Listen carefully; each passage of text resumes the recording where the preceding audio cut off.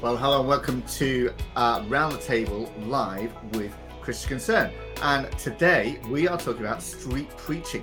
And I'm delighted to be welcomed by two street preachers live from Swindon.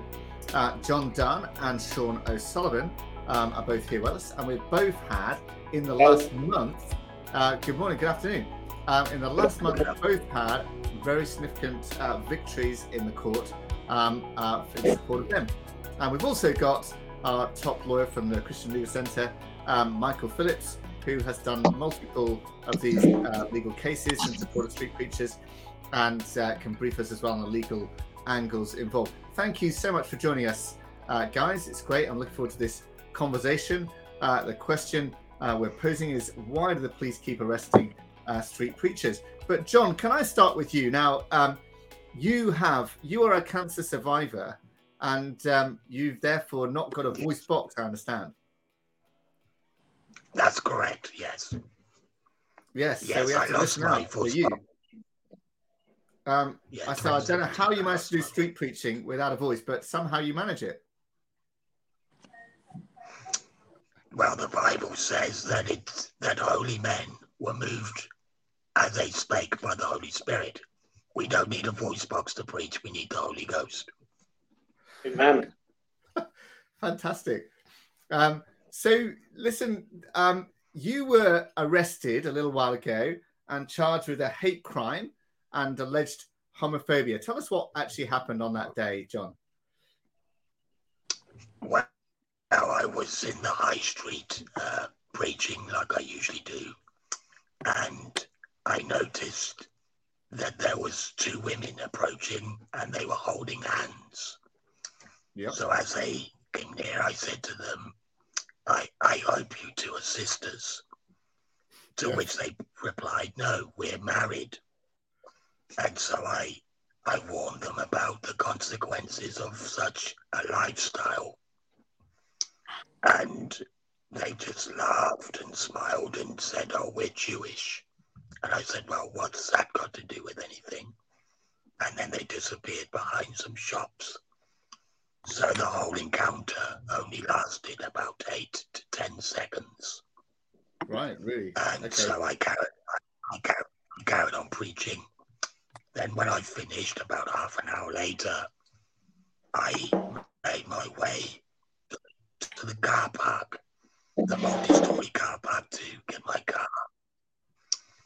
And when I drove down the multi-story car park, I found that it had been blocked off by 2 police riot vans and 3 police cars there to arrest me.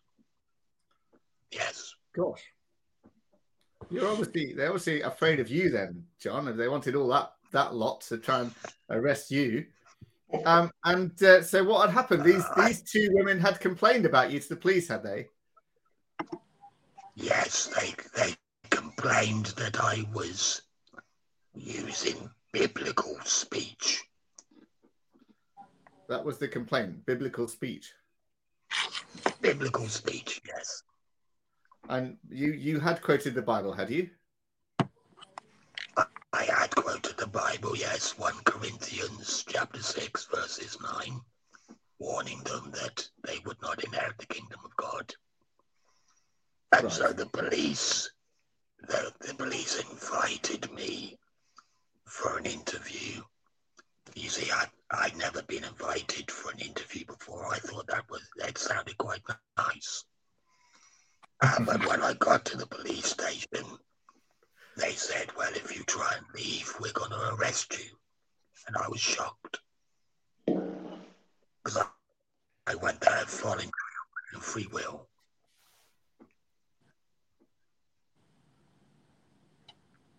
And then you were charged, were you? They interrogated me, and because I didn't even know what it was about, they didn't say when they, came to arrest me. They just said, oh, it was a hate crime, and then they charged me with this public, order offence, which is crazy. It is crazy. It is absolutely crazy. Mike, tell us what happened then, because it was about to go to court just recently, and just fill us in on some of the legality of what happened here. Yes. So what happens is this: is that when you enter a not guilty, you did the first hearing, your case then gets adjourned for trial, and then you work your way towards a trial hearing. And so at the trial hearing, you give evidence, the Crown Prosecution Service will call its witnesses, and eventually, having heard all the evidence and legal submissions, then either the magistrate or the district judge will make a decision as to whether you are guilty or not guilty. And if you're not guilty, that's it. You can leave the court. However, if you are convicted, then at that point, you will then be punished. First of all, one of the punishments is the fact that you've got a criminal record then. You are then a convicted criminal. Secondly, you may get a fine, you get community service. You might go to prison. The offence for which John had been charged with wasn't a particularly serious offence in the grand scheme of things.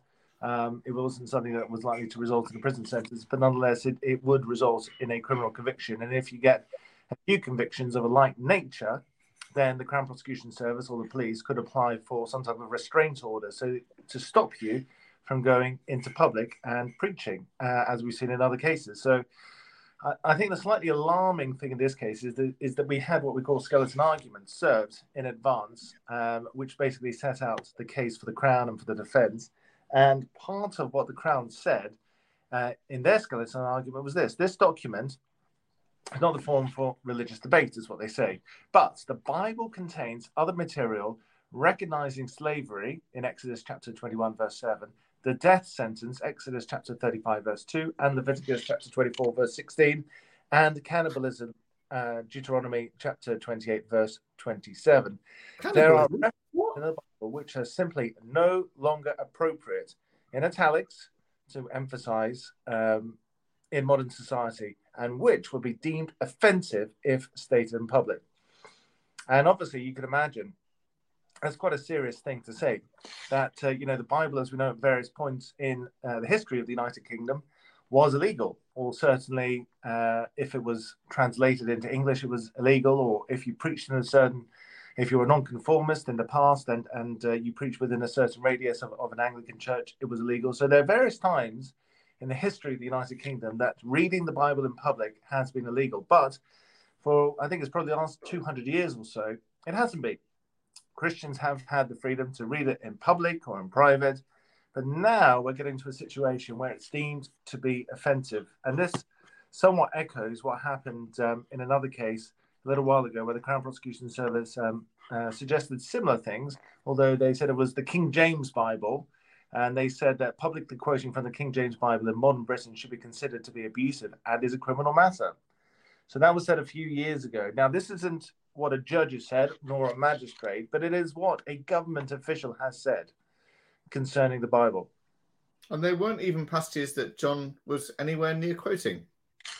Correct. That's right. So they're making a general statement that certain passages in the Bible ought to be a criminal offence? Is that what they're really saying?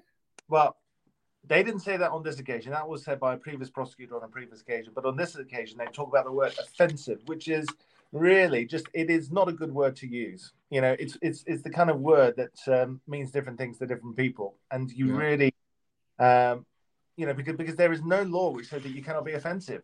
I find your check shirt pretty offensive, but, I can't stop you from wearing it. Offensive itself is irrelevant. However, the issue is the law prohibits abusive language. Now, abusive is obviously a subset of offensiveness, and that may be illegal, maybe, but it's not. Offensive language per se is not illegal. And the problem is that the police, as you may be aware, in Merseyside, put out a massive poster which said to offend is an offence. That is offense, you offend people, you're committing an offence, and that was taken down. There were various representations made by various groups, including non-Christian groups, but the state is seeking to encroach into this area of free speech and say, now you offend somebody, we're not having that. Yeah. So, Sean, I want to come to you. Thank you for Christian Concern posting on their comment there that they love my shirt. I'm pleased with that. Thank you. And by the way, if you want to comment or ask a question of John or Sean or Mike, then do that as well. Or if you want to comment on my shirt, you can do that as well. But Sean, now you, I understand, actually were converted through partly John's ministry. Is that right? That's correct, yes. So tell us what happened with you. Tell us a bit about your background and how you became a Christian. Okay, so I come from an atheist background. No one in my family has any beliefs. Quite a troubled childhood. I ended up going down the bad road.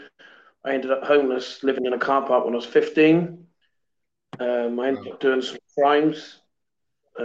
Before I knew it, I was a crack and heroin addict, an alcoholic by the age of 16. I used to have alcoholic seizures when I was 17 years old. I was just really lost, and I really hated anything to do with God, and I hated anything to do with this world, and I just had so much hate in my heart. And I remember seeing John preaching on the streets, and he would be talking about repentance and turning to God, and every week I would heckle him. Every week. It just drove me crazy. I couldn't bear hearing the gospel message because it was starting to convict me inside. And years later, who was my now wife, after I come out of prison, I went to prison. I went to prison for armed robbery. I'm not proud of it. I'm absolutely ashamed of it. But I was a wicked man and just fueled by drugs. And I walked into a church and I remember hearing John's message of repent, repent. And I just dropped to my knees and surrendered in that church. I had enough. I had enough of life. And I just felt after I got born again, come off the drugs, stopped the drugs, got married, went on, had children, started a ministry called Awaken the Streets, go out and preach the gospel absolutely everywhere. But I had such a burden in my heart to think, well, I always used to remember thinking to myself as a non-Christian, where are all the Christians at? You know, I see this guy here, you know, he seems to believe what he believes, but I always wondered, where are people standing up for the truths? And that's one of the reasons I didn't like to believe in Jesus, because I didn't see any Christians actually out sharing their faith much. But yeah, my life's changed. I felt called to street preach, and it's an honor to stand with John, and it's an absolutely honor to serve Jesus Christ. It's an honor to be, you know, sometimes I get spat at, pushed, punched, threatened. It's an honor to stand for Jesus Christ, the King of Kings, the Lord of Lords, who I hated with all my heart. It's an honor to stand for him publicly. Don't matter what people think of me. Listen, if you don't like Brother Sean, listen to the message. It's the word of God. God is calling this nation back to repent. God is a holy God, and he has a standard. And as the nations and all the leaders, they want to push away freedom of speech, God is telling his people to stand up even further. Thank you for your support, Christian Concern. Fantastic.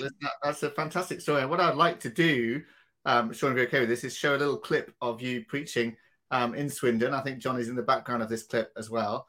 And just so people can see what you're like now when you're on fire and preaching. Let's have a watch of that if we can. My friend, they laughed at Noah. They laughed at Noah and they said, "Where's this rain, Noah? Where is it? Come on. Rain, rain, rain." And in the last days, my friend, I'm warning you, Jesus Christ will come back. Jesus Christ will return. And my friend, if you know anything in life, it's time to believe the gospel. It's time to repent, Swindon. It's time to believe that Jesus Christ is the Son of God. I challenge you today to go home and try and disprove the Bible. I will be here on Sunday at 11 o'clock. You try and disprove the Bible, and you come and ask me a question. I dare you in the name of Jesus to do that. Disprove the historicalness of the Bible. Disprove it. But you can't, and your sin is hardening you against God. So whoever hears this message, let them hear. For Jesus Christ loved the world, that he gave his Son, that you can have an opportunity to repent. God wants you to repent. God's not forcing you to repent. He's giving you the option. You can go home and do what you want. But my preaching today is to tell you the truth. And if you reject it, that's on you. So God bless you, Swindon. You are a lovely crowd. You are a lovely crowd. God bless you in Jesus' name. Amen. Hallelujah.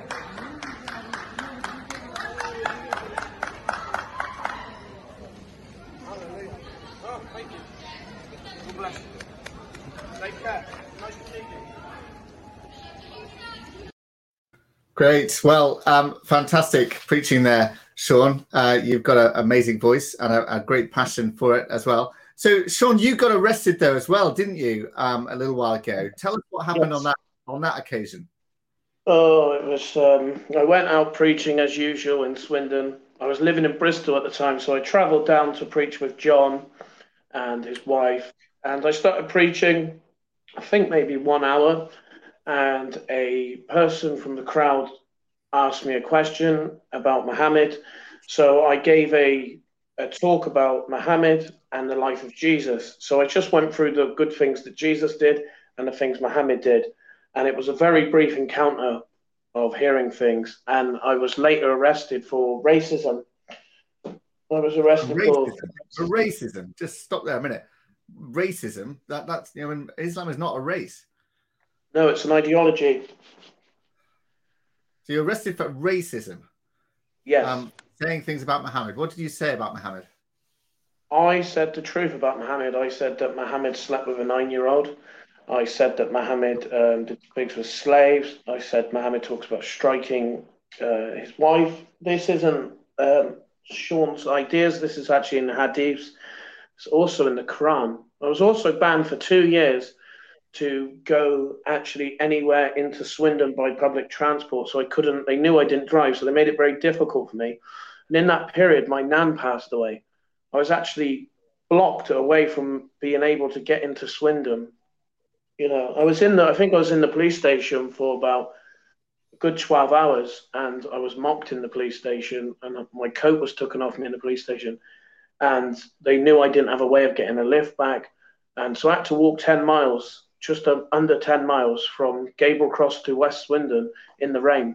And they found that very funny, which was a very big shame. That's really horrible. So I just want to pause there a minute because we just published a book called Questions to Ask Your Muslim Friends, which I co-authored. And those references that you mentioned there about Muhammad owning slaves and marrying a girl when she was 6 and consummating it when she was 9, and also teaching about the treatment of women and wives and beating wives. They're all in that book. And Sean will send you a copy of that book, and you, John, as well, because you might for your ministries. So you were arrested, badly treated, mistreated, abused really by the police there, and then charged. What were the charges for you then, Sean? One of them was, Michael probably know more than me. It was racism. It was racist, religious. Michael, do you know what it was? I was arrested for being racist, wasn't I? It was a similar offence. It was a Section 5 public order offence, but it was aggravated by allegedly. It was religiously aggravated. So you've got the simple offence, which what John was charged with, but then there's an aggravated offence, which if you're convicted, there's an uplift in sentence, which must be imposed in the event of a conviction. And so likewise with John's trial, we pleaded not guilty. It was adjourned, partly in fairness as a result of COVID, but eventually it came to trial, and we had a full trial. And Sean gave evidence, and the complainant gave evidence, and they disclosed on the day of trial this video, body-worn footage of the police talking to the complainant. And I remember him saying to the video, he was white, Anglo-Saxon, don't think he had any particular religion, but he said, "Look, I'm not offended, but other people might be offended as a result of what this person is saying," and that was really the principal reason why this whole thing went forward. And he gave evidence. Just pause there a minute, Michael. Sorry, the police interviewed somebody who said, "I'm not offended, but I think that maybe someone else might be offended." And the police said, "Right, that's it. Should arrest them, interrogate them, take their coat off them, force them to walk around the place in the rain, and then charge them, go through a whole trial, all the expense of an actual court trial and everything, and then finally for it to be dropped because the rumor of you might offend somebody is not an offence. It's not a crime. No. Is that what happened here? They didn't actually charge it because there is no offence. There's no criminal offence of offending people. But that was the basis of really what the genesis of it, how it all started off in the first place. And so it was the charge of Section 5 public order reads that if you use threatening or abusive words or behaviour, which causes harassment, alarm, and distress in the sight of somebody who is likely to cause harassment, alarm, and distress. And so what they have to show is not offence, but they have to show that somebody has been threatening, which Sean wasn't, or this was abusive, and caused harassment, alarm, and distress. And so obviously we went to trial and we made submissions about the fact that, that it just didn't. And the magistrates very sensibly decided, after having heard all the evidence, I think they're out for just a couple of minutes, they acquitted Sean unanimously and, left and we got our costs, which was good. And the funny thing is that Sean the other day turned around to me and he said to me, Michael, when am I going to get my compensation? And I said, what do you mean, Sean? And he said, listen, every time I've been in trouble before, I've actually done something wrong. But on this occasion, I didn't do anything wrong. So when am I going to get my compensation? And I said, Sean, I'd love to say that you're going to get compensation, but unfortunately, it's extremely unlikely that we're going to be able to get you some compensation for this false allegation. But so we're very thankful. Sean, do the police remember you or know your background from before or not? Yes, I think this is why, when I got in the station, I think because obviously in the past I had a few fights with police officers and I've been charged for assault. And I think that when they see me pop up, Bible Sean now, as they all call me, I think that they thought, here we go, let's give him some stick. And I think that's what they've done. Right. And I can see that Naomi's on Facebook commented there, quoting from the Bible, blessed are you, Sean, when they revile you and persecute you and say all kinds of evil against you falsely for my, as in Jesus' sake. Rejoice and be exceedingly glad, for great is your reward in heaven, for so they persecute the prophets who were before you. Well, there you go. Take that, Sean. And so this got dropped. But what concerns me here, Sean, is that you were not actually criticizing anybody alive, right? You weren't actually, speaking about it. You were actually talking about Muhammad, and you were actually quoting from Islamic scriptures about what Muhammad did, and they, somebody perceived that somebody might be offended because you're talking about history, giving a history lesson about Muhammad, and you get arrested and charged for all that. And it was just earlier this month, I think, the government decided not to pursue a formal definition of Islamophobia. But if we had got a definition of Islamophobia in law, that would be a criminal offence to insult Muhammad, potentially at least. I will still carry on preaching regardless of what it is, because I got to stand for truth. But it's a shock to me because I've never been offended at my own book, the Bible. Anyone can say stuff to me about the Bible, and I just rub it off my back. It's a hard situation to be offended by your own book. I only quoted at the Quran and the Hadiths. Well, and it was somebody else who wasn't even Muslim who was saying that somebody else again might have been offended. It's an extraordinary thing. John, just tell us from your perspective, John.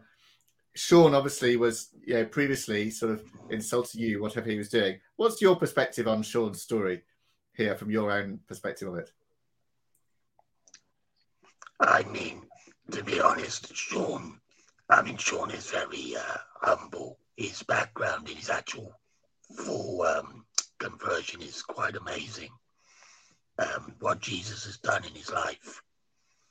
And I think this is the whole reason why we should be out preaching the gospel.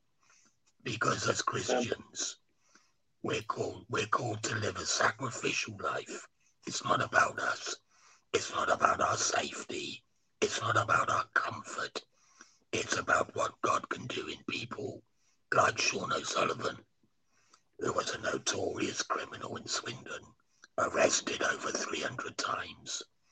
And yet, through the preaching of the gospel, he is being transformed. And to God, that's worth more than the whole world, because in Sean's eyes, the Lord says, what good is it if you inherit the whole earth and yet lose your own soul? So when I came out of hospital, I was sad knowing that I probably wouldn't preach again. And I said, Lord, I just hope that one person got converted from what I did. I mean, I've been preaching for 15 years. And then Sean contacted me out of the blue, said, do you remember me? I'm now a Christian. And, it's just amazing. That little man that used to insult me and threaten me every day is now on fire for Christ, and it's all worth it. I would preach another 15 years and lose another voice box just to have another convert like Sean. It's wonderful. Fantastic. It is fantastic. And John, tell us a bit about your own background and your own conversion story as well.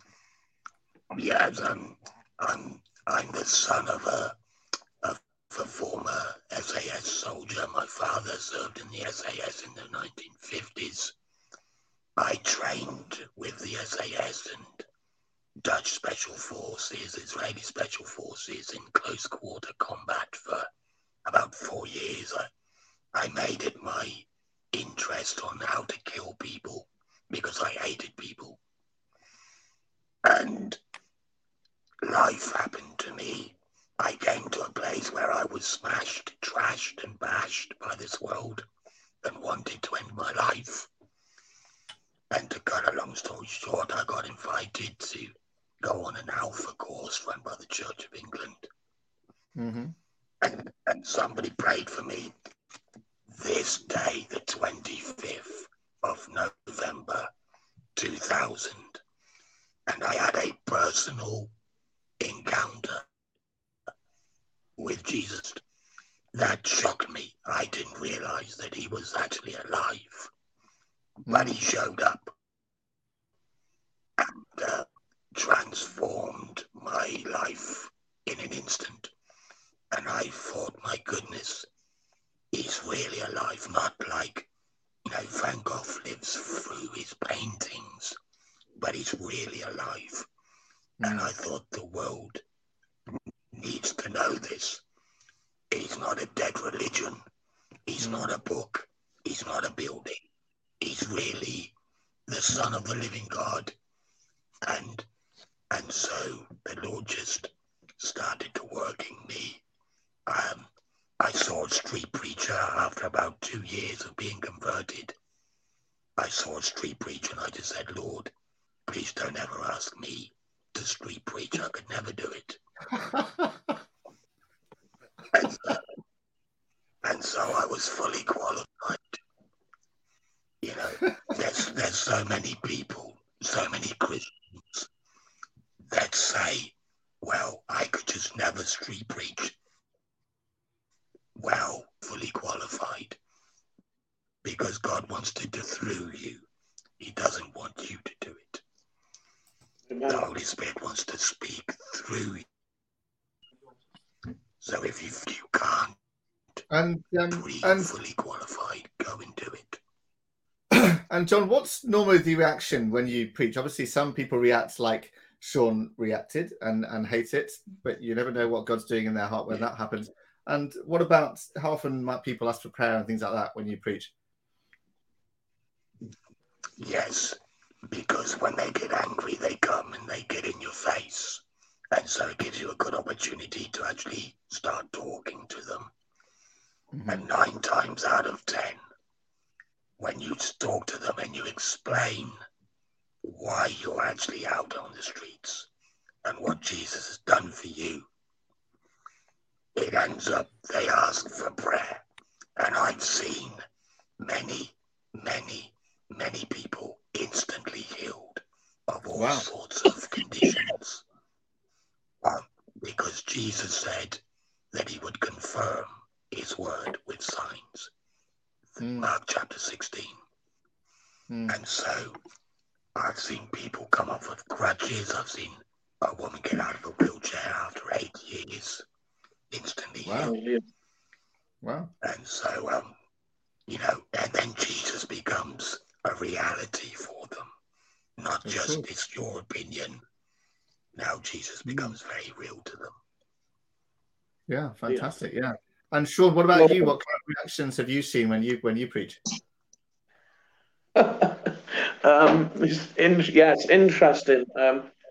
I've seen a lot of hatred, and I understand that it triggers people off. But the thing I've noticed about the people that are most angry at me is they're the ones that are really listening, because we had a situation recently where the LBG, they turned up to counteract what me and John were doing with others, because I go under John's Sword of Lord Ministries now, and they were coming week in and week out. And I spoke to some of them in town and asked them why they've stopped coming. They're starting to realize that we don't hate them. We believe what we believe. So it's starting to challenge their way of thinking about us. And so we're starting to get some fruitful conversations. And people always, wherever Jesus went, he caused a stir. People wanted to push him over the cliff. You're going to have people who think it's great that you're preaching, and you're obviously going to have pushback. But, I've seen recently a lot of preachers that are rising up now through going out together and preaching. We're seeing people who are very hardened to the gospel to now start coming asking me questions. Why do you endure this persecution? Why do you endure people mocking you? Why do you? Jesus said, love them. When these people are being horrible to you, to love them and to act genuinely love them. I don't hold any bitterness or anger towards any of the people that push me, go to punch me, mock me on them streets, because Have you been punched, have you? it's a war. It's a war for the soul of man. I wasn't going to get saved with. No one was going to lead me to Christ with just putting an arm around me. You were going to actually enable me to stay in my rebellion. If you walked up to me and said, Jesus loves you, Sean, and then God bless you, off you go. Yes, I understand that Jesus died for the world, but you could have left me in a state of thinking that it's okay to live how I was. It's not until someone really challenged my way of living and started breaking down the way of the lies that's when I was triggered off. And that's when you either humble yourself and repent, or you fight against it. And that's what I did. And there was one time on the streets that John done. I never forget it. I still think about it. The Lord Jesus Christ told him to give me the bank card. He knew I was a drug addict. He's seen me every day. And he was a bit like, should I give it? He gave me the bank card to go get some money. There was some money in his account, and I physically could not press the button to take. I was on my way to go out stealing, and I couldn't take more than what he said to take. And I took that back, and I gave him back, and I walked down the road confused. Because he showed me trust. Someone showed me trust for the first time in my life. Wow. And there's a few questions coming in now. One from G on YouTube. It'd be great to hear from Sean and John what they would say to encourage other Christians who are afraid to share the gospel for fear of arrest or ridicule, or perhaps I could add losing your job. What do you say? John, start with you for that. What I would say is this. One day you're going to stand before God, and I would rather fear God and go out and preach the gospel rather than fear man and keep my mouth shut. I don't have a voice box, but I still go out and preach the gospel because it's not an option. Yes, it can be scary, but when you go out and you open your mouth, Amen. the Holy Spirit comes in and he gives you a peace that passes all understanding. That's why he's called the Comforter. He's not the comforter to keep you comfortable on your settee. He's the comforter to comfort you when you're in an uncomfortable situation. So be encouraged. Don't be afraid. Jesus is with you. Let him do it through you. He will strengthen you. And you will find that you will have a courage and a boldness that does not come from you. Fantastic. Well, Sean, what would you say? I would say that it's yes, you're going to feel a force, a pushback of not doing it, but Jesus said, lay your life down. What's more important, people hearing the message of truth or what people think about us? You know, and also if you could get connected to local street preachers, you know, go around them and learn and ask and just try and step out, you know. God will take over. There's never going to be a time in your flesh that you feel like, oh, I'm going to do it. You have to just push past that. And every single time, God has never let me down. He always takes over in the Holy Spirit. And it's beautiful. So, you know, just keep going and just step out. Remember that there was people of the faith that are killed around the world to not renounce their faith. It's important. We are in such a crucial time in the world that we need fellow laborers. We need people to stand up. We need people who had a boldness like George Whitefield and John Wesley. We need people that say, do you know what? I'm not clinging on to this world. I'm letting go. And I'm going to warn the masses. I'm going to tell people that Jesus died on the cross. You know, just step out in faith and see what God does. Amen. You know, He will. I've got a question here, probably for Mike. This one from Mark Kieran. Is it on YouTube? How often do street preachers get arrested? Would have thought that the well-publicized unlawful arrest of that bloke in Southgate would have stopped it. Now, Mike, you've had, I think it must be, we've had, is it about 70 street preachers that we've got stories of that we've helped that have been arrested and charged sometimes, and every single case has been cleared. So how often does it happen?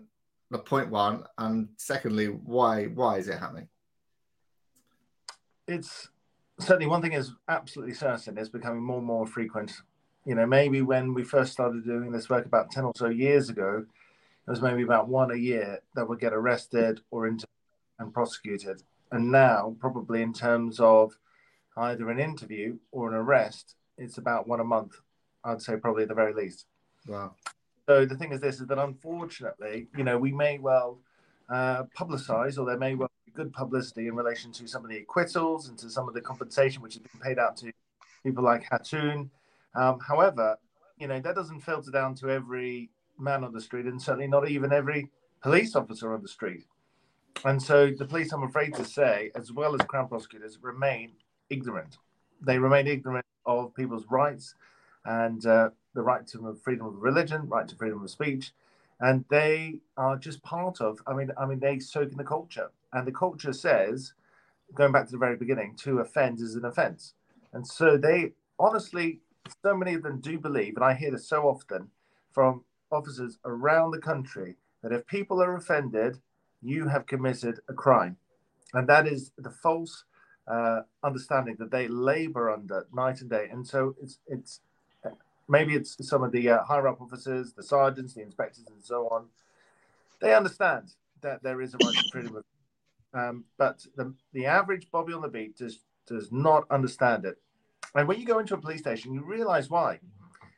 You see the posters on the wall, you see the organizations which are campaigning to the police, and you can see that is just everywhere you go. And you even into the standard SDO, the station duty office, you will see the posters on the wall. Look around at what you see the police displaying, and that is where they're getting their information from. It's not even the law very often. It is just... Explain what you mean. What kind of posters do you mean, Mike? Sorry? What kind of posters do you mean? Well, posters which very often convey a certain narrative in terms of diversity. Now, and the suggestion is that there are certain crimes that the police are maybe more interested in than other crimes. I think we said recently that, you know, the police should be more interested in streets and not tweets. And, you know, and there was a case recently where the police turned up, knocked on somebody's door because they'd posted online a swastika made out of LGBT flags. Now, why are the police like that? You know, what interest is it to the police that somebody expresses an opinion which is offensive to some people? You know, maybe I wouldn't have done the same thing. I'm sure I wouldn't have done the same thing. However, that does not matter. What matters is that the police should be interested in defending the King's peace and peace, and defending people's property rights and people's bodily rights as well. You know, and what they were there, that's what they were sworn in to do. But instead, what we've seen through court cases like case is that the police are now more interested in, on occasions, political ideology rather than defending people's property and defending the Queen's peace. Well, Mike, we need to see this changed, obviously, and obviously the other case that we had recently was Hassan Tash, who been arrested several times in Speaker's Corner for preaching and criticising Islam, and she won an apology and £10,000 of compensation in that case, and one hopes that the police will learn their lesson, but we will see. But behind the scenes, Mike and I were in a meeting with some senior police officers earlier this week discussing this very point, and we're hopeful that there may be some opportunity for change there. So do pray about that.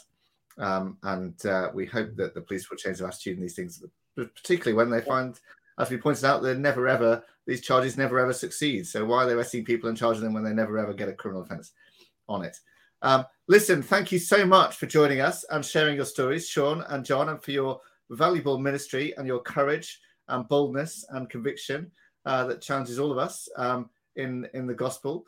Bless your ministries, and I'm sure God will expand them and grow them and increase your reach and your opportunities over time. And we're grateful for what you do. And thank you for watching us and joining with us today. Hope you found that as inspiring and faith-building as I did. And look forward to catching up with you again in due course. And do follow us on Facebook, Twitter, and various other platforms, and connect with us on email as well. And look forward to catching up again soon. Thank you.